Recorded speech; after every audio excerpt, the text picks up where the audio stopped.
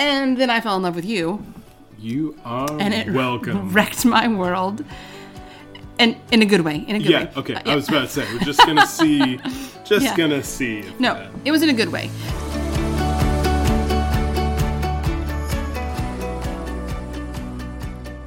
Welcome to The Honesty Policy, Episode 7. I'm Patrick. And I'm Sarah. And this is a podcast about honest things. Whatever we're obsessed with, you'll get our honest thoughts. And today, we are doing a topic, ministry spouses. Ooh, For our tens of listeners. All tens of listeners. You know, someday we're going to make it bigger, and then we're going to have to come up with a new thing that we talk about all the time. Instead of the tens of listeners? Yeah, hopefully we'll technically, there still will be groups of tens of listeners. Okay, that's true. So, for our tens of listeners... Right now, it's just literal... Tens, but still. So, we want the podcast to kind of go in two different ways.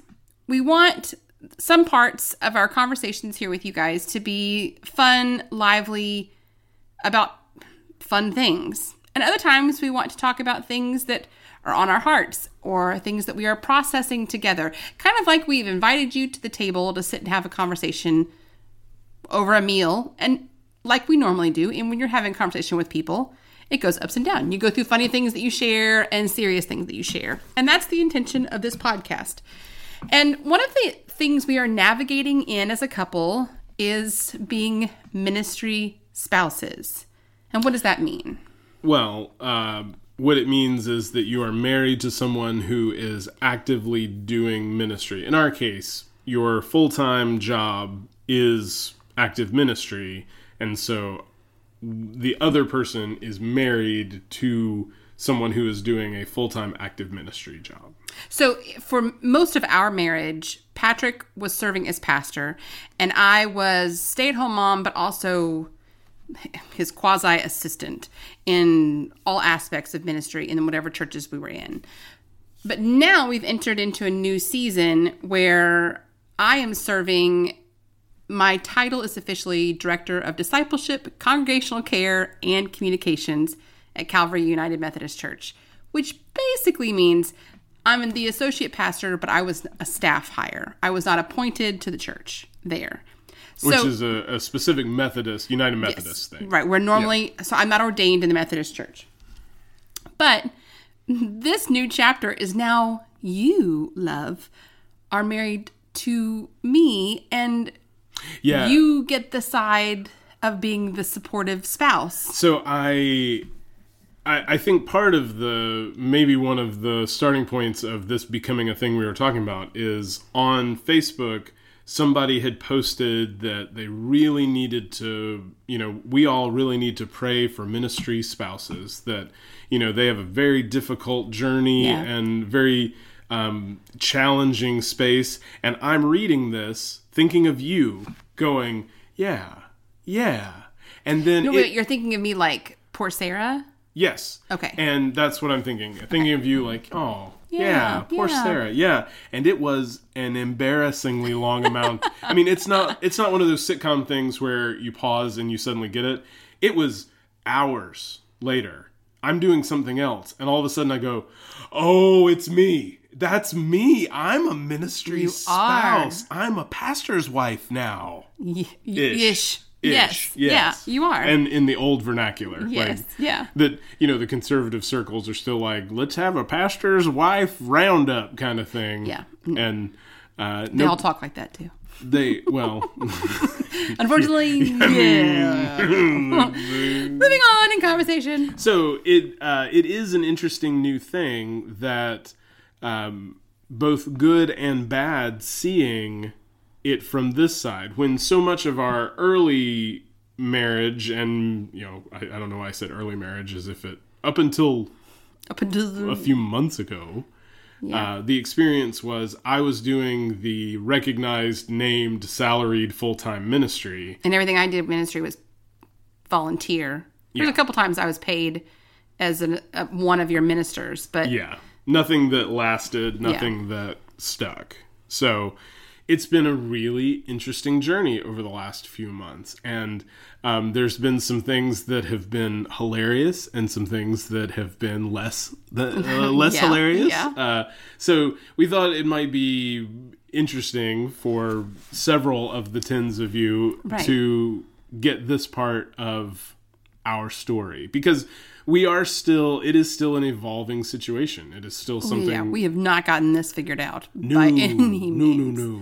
So we wanted to talk about the good and the bad of what this looks like and what this looks like now, but also just in general from, all of our marriage, this is what this has looked like. So, well, and some of this will relate to someone, even if they're not in ministry, being the spouse of a person who is working. Yeah. And depending on their jobs could be very taxing to the wife or the spouse, sorry, that's not fair. The wife or the husband of a doctor and the hours that they have to keep. And so there's hopefully some of it will translate to other careers. But for us specifically, ministry is its own beast, ball of wax or bag of cats or thing. You come to this podcast for the deep insight that we bring you. So in case you need We're so eloquent with words, love. I think we found our first t-shirt. Ministry is its own ... thing. Yes. Feel free to Instagram that, everybody.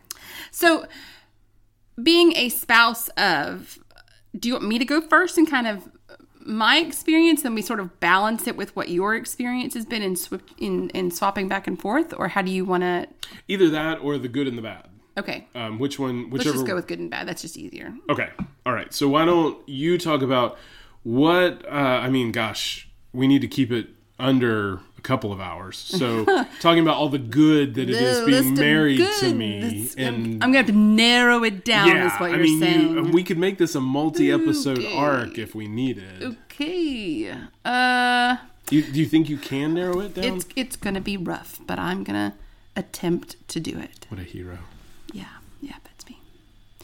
So, one of the good I can name is when you have a spouse who is a minister, at least what I have found, my own experiences with you, is the vulnerable spiritual side is your wheelhouse. And so when I, in my faith walk, have struggled with, pick the topic, wherever I am emotionally, or whether it's something within my understanding of God, not only am I just processing it with you, but you have knowledge and experience in this realm. And I would like to think and hope that because you love the Lord and you love me, our connection is even stronger. Our commitment to one another is stronger. So I would think that's a definite good is the counseling and or ability to carry, or pastoral care side of being a minister, I think is a positive. When you can translate that into the relationship. Yeah. That is, I love that. Well, there's many times in my faith walk, specifically with you being the pastor, that, unfortunately, I can spend more time on the bad part of it than I can on the good part. But like all things are challenging. And especially with faith, it's not concrete. It's not black and white. And having someone who understands that and is walking it too is helpful. And for me to know that I can work out my faith questions with you, because you're also my pastor, and that there's a weirdness there, and you and I think have navigated those waters well so far. And it may have even been because my dad was a minister. I understood that sometimes your family can't be that. You have to seek that ministry guidance or that minister guidance person from somebody else, not in the person who is there. But you could wear those hats, and I think you've done that well. Aw. I'm looking at you and going, so I like that you. portion of our being able to be vulnerable with one another in faith, specifically knowledge of Scripture, our understanding of God, and how to navigate the world. This is your wheelhouse. So you're used to discussing and conversing and processing these things, and it being gray, and it having gray answers, not black or white answers. Yeah. So that's good for me. Okay. Well, that's very nice. Thank you. What's your good? Oh. Well, buckle up. So my good is one of the many of my goods. Sure. Okay. Multiple. Is seeing you thrive doing what God made you to do. Of all the different things that God made you to do that you are good at, ministry is up near the top. And seeing other people recognize what I have always seen in you and what other people at times in the past have willfully chosen not to see. Oh, we're going to get into that. Yeah, we're not there yet. But it is a constant delight to see how you are, by just the very nature of being you. You aren't coming in to your job and, pushing an agenda or trying any sort of thing. You are being as fully you as you know how to be. And you are killing it. And I am over the moon excited to see how well you are doing. But also, I'm very thankful that you're at a place that recognizes what they have. Because we have been at multiple places that did not recognize you and did not recognize the good of you, and to their detriment. And so it fills me with joy seeing that. So that has been one of the very best goods, is you have the space and the freedom and the ability to really stretch your wings without having to do all the things that we'll talk about in a minute, in the downside, without having to deal with that. Because you didn't get this job because you're married to me. You didn't get this job because these people don't know me from Adam. And so, and that's been its own sort of level of fun. Yeah. But it is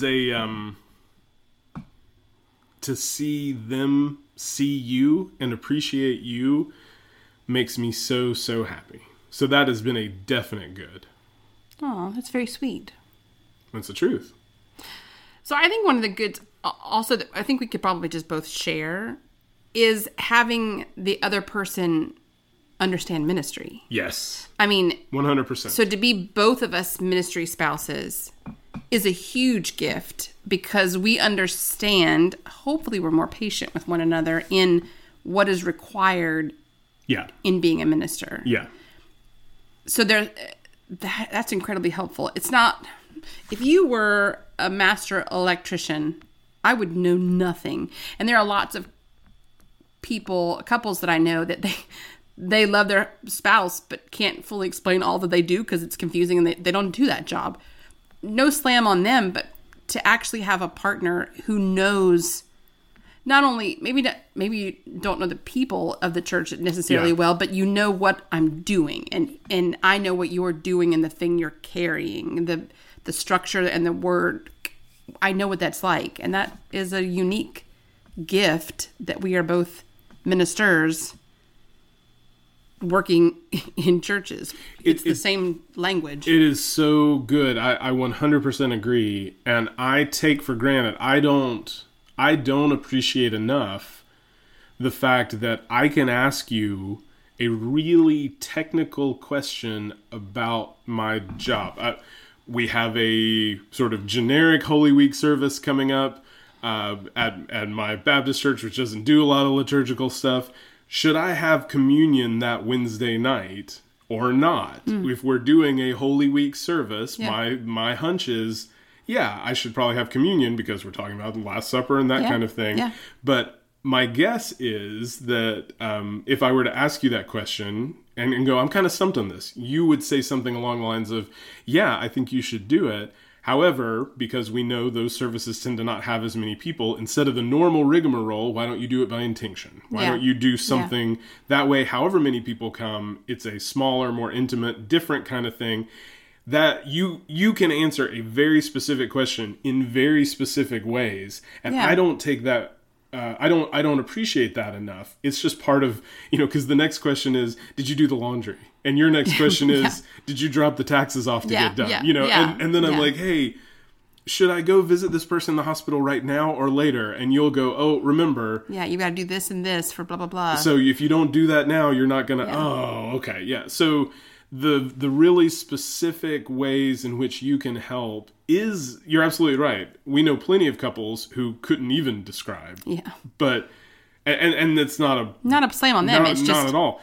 It is a unique blessing we have that I don't think I name and treasure enough. But that definitely is a plus. 100%. Can you think of other goods we should name?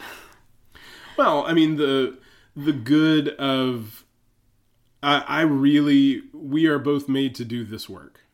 And the fact that we are both able to do it. Yeah, getting paid to be able to do what we're called to be doing is a gift. It is an incredible gift. And honestly, I can say having 2 churches has been a gift. In a way that we did not expect or seek out, really. Yes. Yeah. In fact, I think I would have thought it wouldn't be. Yes. I thought one of them would be the evil stepchild. Like that you didn't really do anything with. And either the new one's the shiny one that looks all amazing, or the new one is the stepmom's. Like, you're never going to be as good as mom. Right. We have 2 churches and 2 groups of people. Radically different. That, are very different, but have given us blessing by being a part of said communities. Yes. So that is another good. 100%. It is a really unique blessing to show up and not be in charge of stuff at church. Yeah, that never happens for you. I know. That's a definite good on your part. Oh man, I show up and people come to you with their furrowed brows and their questions about blah, blah, blah, and what are we and blah, blah, blah. And I'm just sitting there, we go over to your church to do this this kind of evening meal kind of thing. We can say it. So it's called Parents of Teens Group. Parents of Teens Group. We call it the pot group. Nothing to do with pot, but it is a chance for the parents of the teens who are having youth group to get together. My hope was eventually for it to become a Bible study or some sort of small group. But for now, it's just friendships sitting around. You bring your dinner in. Yeah. We sit around the table and eat and share stories. So, for an hour and a half, 2 hours. So when people come in and have serious church questions that need serious church answers, it's so great. I'm just munching on my fries. I don't have to do anything. Yeah, it's interesting for me to carry it, not you. Yeah. So that has been, and it's been that way every time that I've gone. Whether it was the Christmas Eve service or just randomly during the week, our worship services on Sunday are at the same time, so we can't. We can't attend each other's services, and we're far enough away I couldn't get there. Just hop over. Yeah. But it is when I'm able to be there and just sort of be the arm candy on your arm of just You do arm candy well, love. Well, yeah. I mean, yeah. But it's been really, really nice to, you just, in a small church, you have to be responsible for all the things all the time. Even with a ton of people who do a ton of really creative, thoughtful, amazing volunteer stuff. The buck stops with you. The buck stops here. And so to be at a place where I can go, whew, that's a toughie, love, and just... and I come up with the answer. Yeah.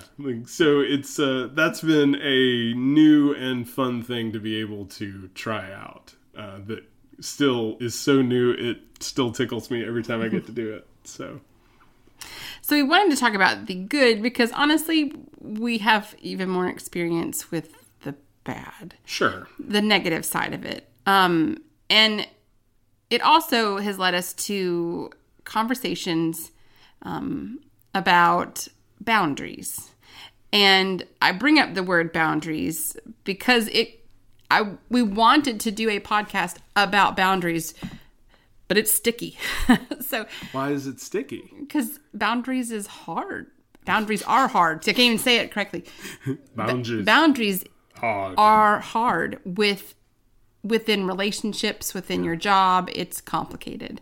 And so that's what we've been processing. But we realized that some of this can be wrapped up in the topic of ministry spouses. So the flip side of ministry spouses, the bad. One of the things we can speak about, we have more experience in, is me carrying the bad, because you're the pastor and I was the spouse for a longer. Most of our marriage has been that. Marriage, yeah, and it's been rocky. We joke and say that Patrick says that he sort of kills the vibe of a party if they ask, "Oh, what do you do? What do you do?" And when they find out that he's a pastor, people always either, one, oh my gosh, did I say a cuss word? Anytime in the conversation, so they're replaying the conversation that they just had with him in their head. This panicked look on their face. Or they think it's like a roll call system where they'll go, well, my neighbor's cousin's sister goes to church. And Patrick will kind of go, oh, okay, great. I'll make sure God knows. Like he doesn't have anything to say. So again, just caught in headlights panic of like, I need to come up with church fact. What is church fact? Brain, right. Go. So ministers in general, no one knows what to do with it. No one knows what to. And now you're not a priest, which some people would put a priest on a higher pedestal because they wear the collar, and so, right. Or they don't get married. Like I don't know, but you're a minister. How do I relate to that? That's what people think. Well, even now, with the needed attention on abuse scandals and all of those kinds of things, and culture moving away from Christianity being something that's accepted as often, it's sure. I am getting not just the panic, but I'm also getting some hostility, and I'm not even. I would get it if I was like, hey, who here goes to church, everybody? Let's raise our hands. I'm not doing that. I'm just existing. And so it is already kind of a sticky thing, just what my job is. And then the definite downsides of it's not even your job. You just happen to be married to me, yes. who has the job. So in our past, we've been in small churches for the most part, and more conservative and Southern in its portion of the states. And for those who are listening, those tens of people, most of them know me personally. I'm an opinionated person. I'm a redhead, so I'm classic, bold and stubborn, and I'm not hot-tempered, but you're confident in your opinions. And that's a nicer way to say it. Thank you very much. You're welcome. I am confident in my opinions, and for me personally, I'm a leader.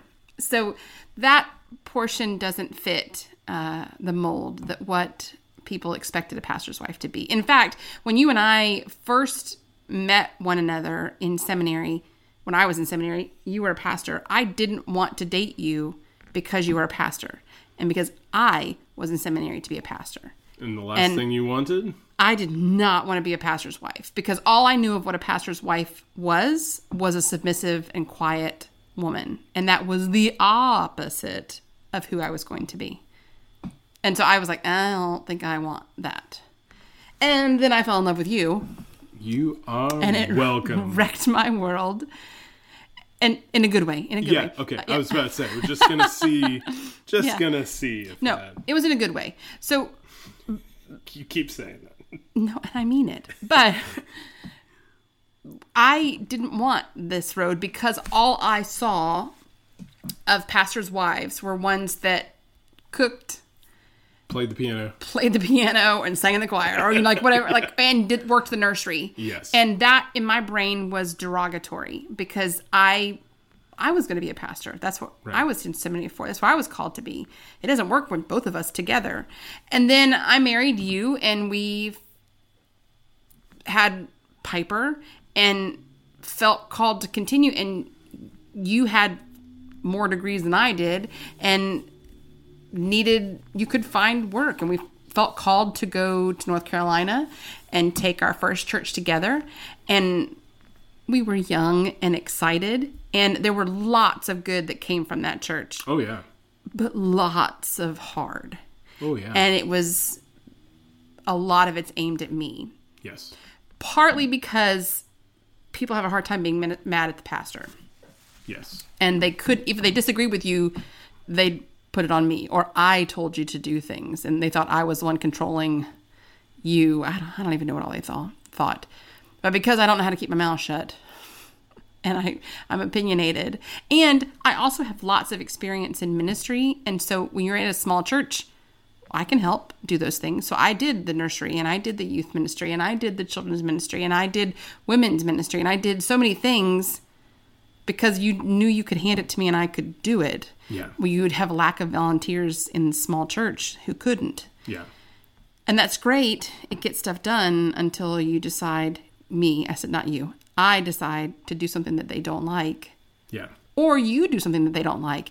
It comes back to me. Yes. And so I've had multiple years of a stigma and an opinion about what I can and cannot do, or how, to the point where I used to get complaints about I wasn't dressed the right way, or I didn't respond to a situation in the right way, or I didn't thank a person in the right way. I did thank them multiple ways, but not the one that they wanted. Like, so the opinion on how I should be was hard. Yeah. And it, to be real honest here, it wrecked me.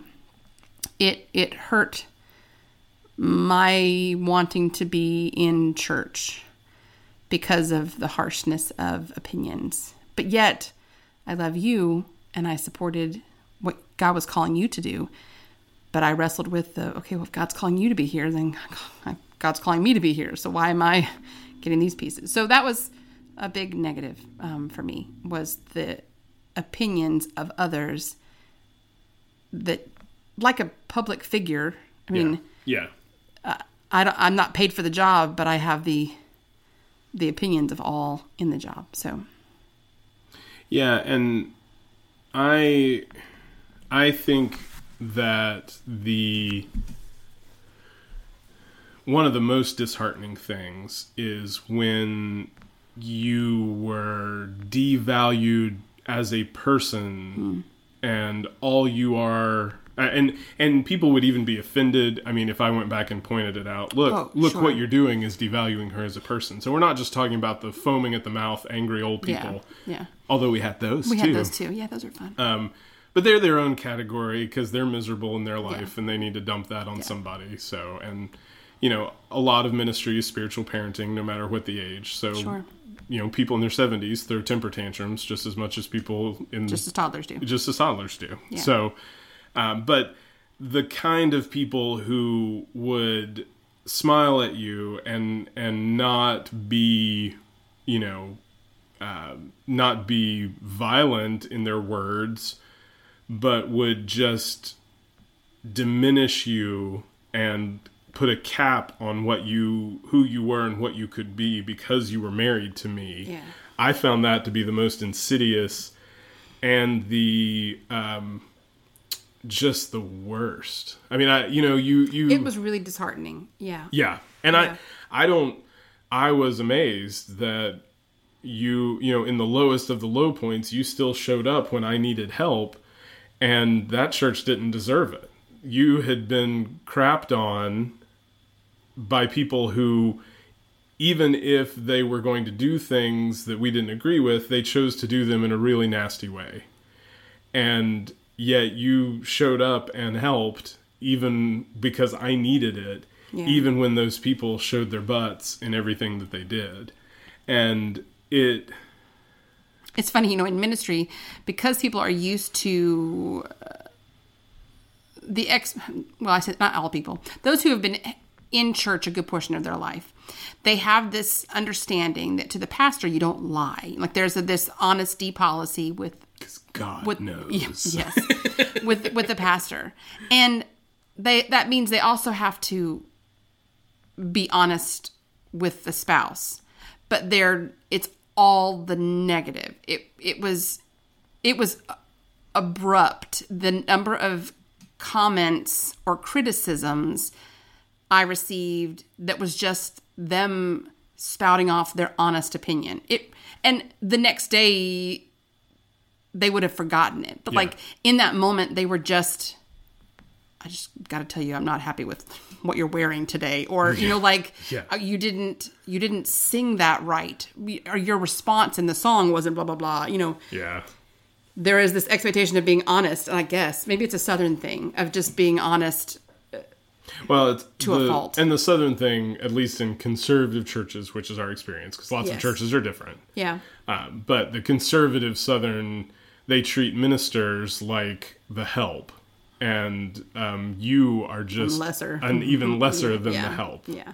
So to be, it is rare to be, even for the person who's paid, to be treated like a professional. And to, even though they know I have master's and doctoral level degrees, it's been a rare church that's actually treated me like a professional who knows what I'm doing. And it wasn't in the South that I got that. Yeah. Spoiler warning. But there's, I think the world's changed so much too, in that it would be interesting now to see if that's still the pervasive area. Do you have negatives for being spouse? I do. Of a minister. I was about to bring it up. And really? So even though where you this is the only place where you have been full-time that we've been married. Even though so many people have been so positive, there have been people who have been butts to you. And they have been butts to your face. And again, there's that honesty part. And this is new to me because I'm used to it from my end of them either doing it for me or I knew I didn't have to worry about you protecting yourself. What I had to worry about when you were the pastor's wife and they were butts to you was what was going to come back on them, because these poor people who were just being dumb with their words were about to get verbally karate chopped. And I didn't mince words. You did not. I didn't. And for the first time, I'm now in a position where people are being butts to you, not because of me, but they've decided for whatever reason, either their own jealousy or selfishness or whatever. People are people. When they're coming after you, and my reaction is the same reaction I saw all those years in you of like, hey, that's my person. You don't get to do that. So at one point I was I pregnant with Andy? You had a deacons meeting or something that you went to? Yeah, I did. It was a deacons meeting. So you being pregnant with Andy was a challenging pregnancy. It was. So, even though if they know us, Piper's pregnancy was rough. I was on hospital completely in a different way. So with my pregnancy with Andy, there was significant hormonal roller coasters. Swings. He's doing a hands of roller coasters. Swings. So it was rough. But Patrick, I'm home with Piper as I would normally do. I'm pregnant. I get Piper to bed. Patrick comes home after his deacons meeting, and like a good wife that I am, or good partner that I am, okay, how was the meeting? How'd things go? I'm like, oh boy. And you, letting off steam, shared the poor opinions or thoughts and comments from some of the people in the meeting. Yeah. And I was so pissed off at the things that people said. Golly gee, love. I sure think that you should beat the stuffing out of... Oh, I said some other prettier words. And I was pregnant. Egads. I was pregnant. Darn. And I'm like, you know what? It's fine. I know where they live. I just need you to help me get up out of this chair because that's going to be a challenge. And then help me put my feet in some shoes. And you're like, where are you going? I'm like, nope, I'm going to their house. I'm going to their house. I'm going to have them a word or two with them on how dare they speak to you with blah, blah, blah, blah, blah. Listener, editor's note here. That's not what she said. Imagine, if you will, it being more colorful and not appropriate. I said words that I couldn't share. No. I don't mean you made it seem like it was just back then. No, you continued with the words. There were healthy words that were intensely shared, creatively used as adjectives. So I'm not going to apologize for having your back. So and loving you very, completely. very pregnant you were reaching your arms out saying, I need a boost to get up and I need you to put shoes on my feet because I'm going to drive to their homes and I'm going to give them a piece of my mind. And he's not filling in the words because they were saucy. You raised the temperature on the language a bit. I was ticked off. I think it was five. It was five little pepper or something. Yeah. So you were seriously going to go, and I had the very weird situation of going, I'm not going to get you up out of this chair. And you went, love, I need you to get me up out of this chair. Because I'm ticked off. Now, I'm already a defensive person when it comes to my babies and my husband. Yep. I love you all, and I go mama bear in every sense of the word. I want to protect and care for. If in ministry, you would have people who would say mean, stupid stuff about you. Yeah. And you would relay this to me. Yeah. I was hot. So these were people in her church, just to be clear, saying mean stuff about her. They're not saying mean stuff about me. They know nothing really about me. They're not. They don't know me well enough to not like me yet. No. But so the flip side, I was just giving a mixed scope of I didn't do a good job of keeping my mouth shut. And that, spoiler, is my life. So if I kept my mouth shut, I probably wouldn't get as much trouble. But I realize I'm now in this situation, and I may wind up at your church when these butts act like butts to your face. And it's not very many. No. Just a couple. But it doesn't take more than a couple, right? You're now going defensive. How many butts do you need, right? How many? I don't want a lot. How many? I don't want. More than zero? one? I'm okay with 0 butts. You don't want a single butt? Well, I mean, like, other than my own, no. Okay. Because I can be. I do enough on my own. I'm okay on my own, but no, I realized I'm gonna need to make a plan because I'm not gonna react well when somebody is being that way towards you for something that's not really any of my business. I mean, other than them attacking you, and that becomes my business, but they're not involving me in this. But it doesn't matter. I now realize I'm going to have to, because it's not going to help. It's going to feel so good in the moment. Sure. And I'm going to be looking for people to high five because I'm going to destroy them. But it's not going to help in the long run, and I don't want to be that person, and that's not a good thing. And this is where you are so much smarter than I am, because I never once in the time we've been married, that's not true, but most part I didn't ever think, okay, I don't want to put that on Patrick if my reaction is going to make things worse. I didn't really measure my reaction and how it was going to make things worse, but you do. And when we say I was attacked, it wasn't a lot, but listen, any attack of you is too much attack, okay?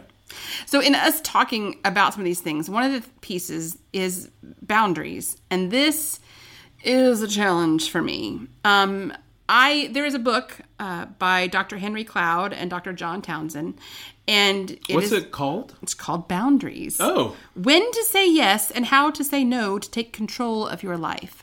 And have you read this book? All right, fine. So it was suggested to me by a friend that in some of the struggles that I am having in being spouse of a minister and also being the minister myself, one of the things that I need to stretch myself on is boundaries. And it's become almost a 4-letter word because the book, I made it, I think I finished the 3rd chapter.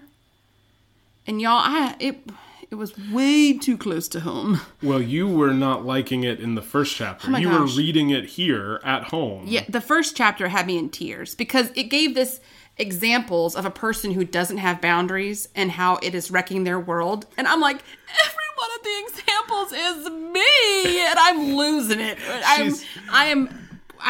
I'm so ugly crying because, and it gave like, I mean, I kid you not, probably 6 or 7 examples of a person who doesn't have boundaries, and it is obvious that it's messing up their life.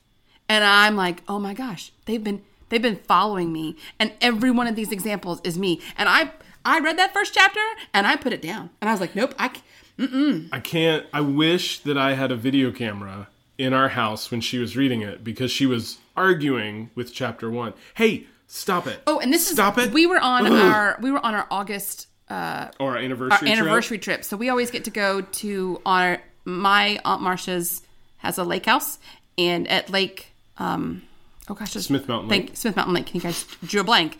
And we go for a week, and it is the highlight of our year. Yes. Is just, it's solitude. We take board games, we take videos, we take books, and we just enjoy quiet and it just being you and I. And it is magical, and it is nothing fancy. We go to Kroger, buy groceries for the week. We may go out of the house to go get ice cream. No, you know what? We go to that one Italian place now because you found that sandwich you like. That is very true. So we go out twice. Actually, that's the same time we go out grocery shopping. Oh, yeah. We go out. We just go out the one time. But anyway, yeah. I took this because I was like, okay, I can't just read fiction books. I'm going to read something that's going to help me to grow in my personhood. And that was the wrong decision, because I remember sitting on the porch just arguing and sobbing with this stupid book. Nothing sets a good anniversary trip mood. Oh my gosh. We spent a lot of time processing this first chapter. And then I put it down. I couldn't do any more. I now have since read 2 more chapters, and it's been probably 5 or 6 months since I've picked it up. So you're making good progress, is what you're saying? No, I'm not. Okay. This is the epitome of Sarah's struggle. Okay. Especially within ministry, the when to say yes and how to say no. Yeah. That is hard because it's a bad combination of, one, I'm a perfectionist and I want to do my very best. I don't want to do things halfway. So I only know to provide my very best, even if that's sacrificing my sleep, even if that's not eating well or taking care of self. I've got to get this, whatever job is done, whatever assignment is done quickly, perfectly, whatever. So that, in combination with, in ministry, our availability to, it's such a weird job because it's not a 9 to 5.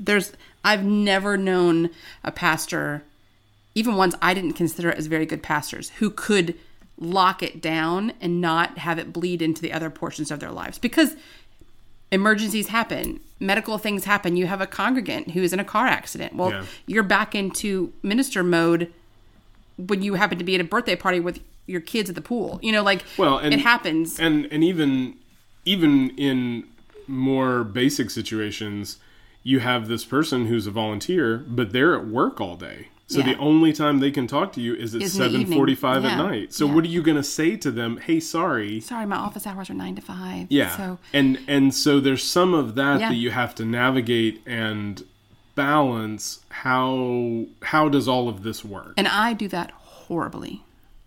That's why I can't pick up boundaries, which is, so this book and this idea of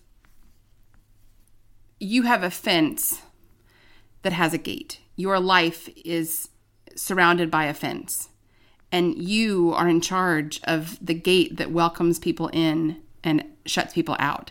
And we can all say, well, I don't want people who are, I choose to not allow some of those negative Nellies who only see the bad, or we used to call them ministry friends, those who only bleed you dry but don't pour back into you. Okay, I can limit how much they get into my yard. Yeah. Yeah. But I'm in control of the gate. Well, a person who doesn't have good boundaries, I have more than one gate and they're all open and I have no control over who comes in and who doesn't. Suddenly there's all of these people in your space. And I don't know how to say yes or no properly. And within these ideas of being ministry spouses, it is shown even brighter the issues of boundaries and how do we navigate the world with boundaries? How do we love and say no? Yeah. How do we care for yet stop? Yeah. And then on top of all that, how do you have a family and care for your own family when you have the world around you that is falling apart? Where is that line, those lines? Yeah. So I've in my struggles recently with spouse issues, ministry issues. Not like ministry spouse issues. Sorry. I don't have an issue with you. But I was about to say, it sounds like we have a whole new topic. That's next week, guys. Oh. No. Okay. So with that, this idea of boundaries has come up. And I am not obviously to the place where I could talk about it quite yet. So we're not doing a book study on this book. We're not doing a book study, but I know those of you who are listening, I need the accountability because I want the end of the story character, not the first chapter character, to be who I am. Yeah. So the first chapter was hard. And if anybody has the book or has read the book, I would love for you to email me, hold me accountable. I bought the workbook and the book because I really had every intention of flying through this one and just chewing it up, and then it stopped me in my tracks. And we will have more discussions about boundaries specifically because it's hard work. Not just because we're ministers, but boundaries in general are hard. And like Sarah said, part of what this podcast is working through the real snapshot of what right now looks like. And some of it is fun and laughing, but some of it is, this is where we are right now. And so we want the podcast to be more than just goofy. We also want it to be more reflective of what we do, which who we are, which is both. It is fun and arguing about Marvel movies, but it's also, hey, this is a real thing. And I recognize already, because I detest chapter 1 so much, this definitely is a book that I need to talk about. Unfortunately, yeah. And this is a thing that I need to do. And you bought the book for me too. I mean, we focused it on you, but it's neither one of us has done well with boundaries. Did you read the first chapter? Yeah. But you didn't hit home were not in a place for us to talk because we made a whole plan. We were going to talk about that's it. Right, and then you had words about the first chapter. I had tears. I had lots of tears. And I thought, maybe we're changing. I've never had a chapter wreck me so much in its truth. I mean, like... It's put the book in a box and put it in your closet. Kind of like, I can't have it near me. What's the Friends thing you put in the freezer? Because you put the book you don't, that you're scared of in the freezer. Like, we're just going to put this in the freezer. Yes. That was my reaction to this book. So we don't have this tied up and wrapped up in a bow, but we have an honest reflection as of right now at the end of March, 2023, where we are and what this looks like. And this will be an ongoing conversation we're going to be having and an ongoing thing we are trying to work on and lean into. And we wanted that to be part of what our podcast was too. So we hope as you guys, we just scratched the surface on some of the good and the bad of being married to a minister. Yeah. And we could talk for hours about more good or bad, but even more specifically, boundaries. This is just the beginning.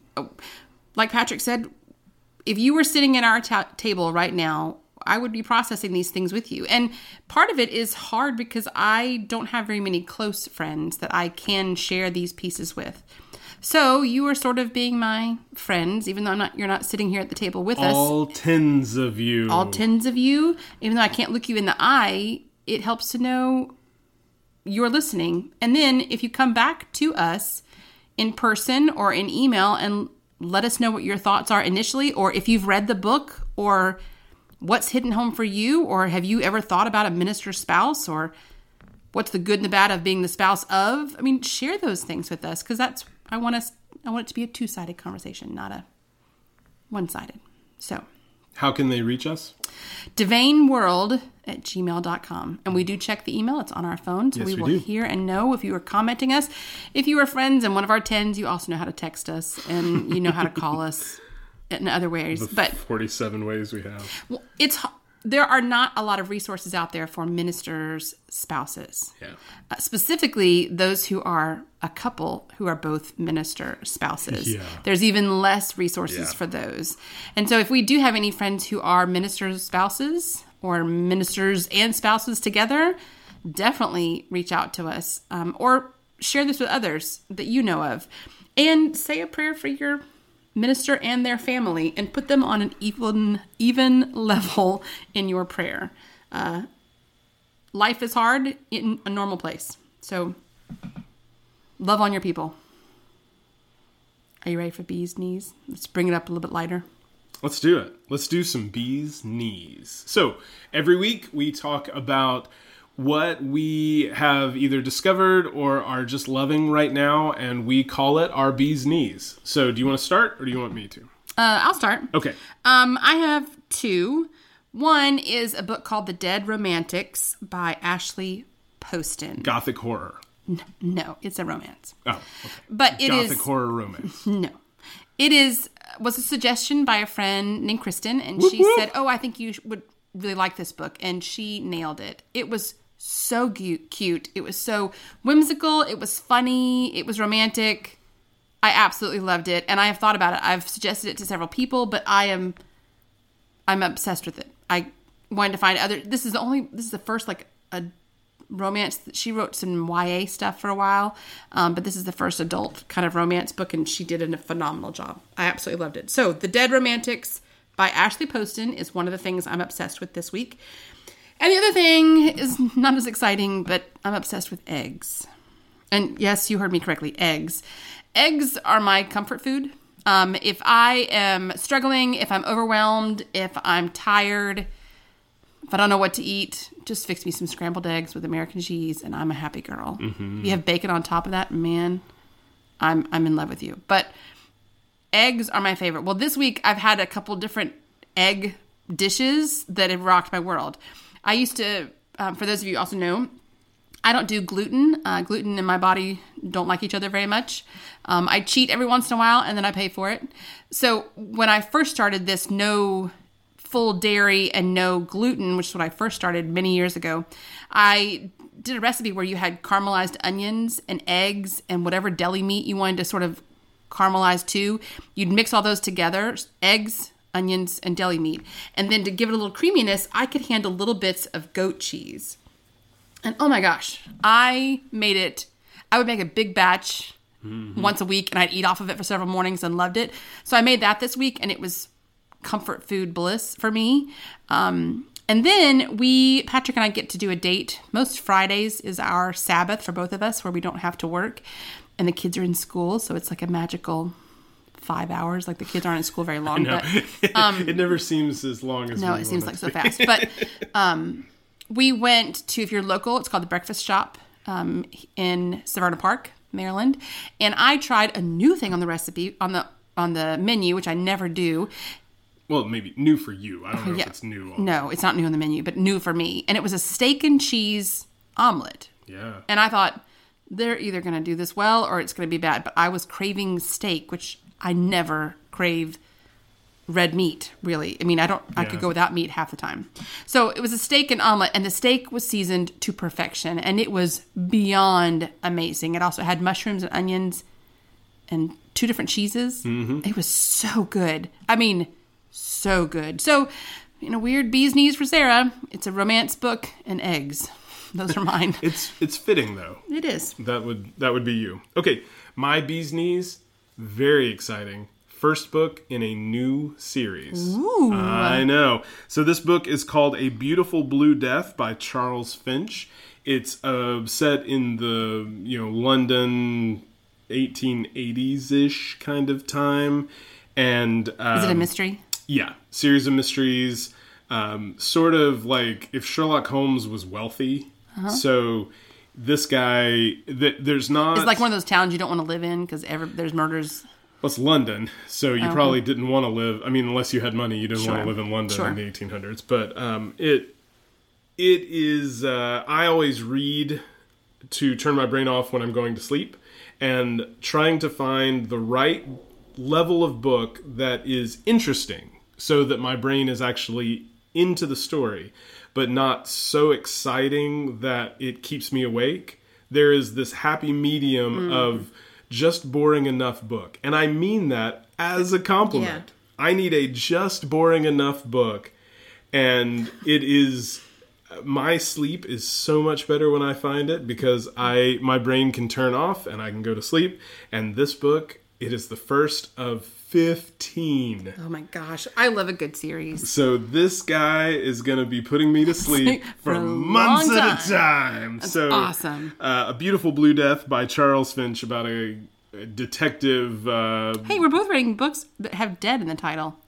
Mine's Dead Romantics and yours is The Blue Death. Interesting. What does that say about us?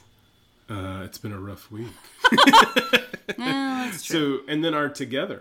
Yes, we realized Patrick actually said his bee's knees to me beforehand. And I was like, no, I want that too. So we have a Together bee's knees. And it is a video game on Xbox. We told you all that we do Devane Games where I play new video games. And it was a new one that we tried just because it looked cute. I mean, it was pixelated. Yep. It's called Merge and Blade. And I couldn't explain it. It has a Tetris-y kind of puzzly... Yeah, with people. And then once you've done that part, they go and they fight. And you don't push buttons to do that. It just... All you're in charge of is the little puzzle part. And when the puzzle part's done, they go and they fight on their own. And if they win, if they're still alive at the end, you go to the next level. And you Tetris it again. And boy, the soundtrack is... It's cute. It is. All of it works really, It's not really annoying. well. The pixelates is... It's pretty... Not pretty. It's cool to look at. Yeah. And it's fun. And the whole family... We've turned it on. So I tried it with Devane Games and liked it. Yes. And there's actually an episode out. There is out. So you can find that on YouTube at Devane Games. But we tried it and liked it. And so now we'll sit there, we'll turn on the Xbox, and we'll take turns playing. I mean, with the kids even. We're working on my account, but we'll take turns playing this game, and we all sort of watch and support, and weirdly, it's fun. It works. It does. It works really well. So that's Merge and Blade. Is the name of it. On the Xbox. So...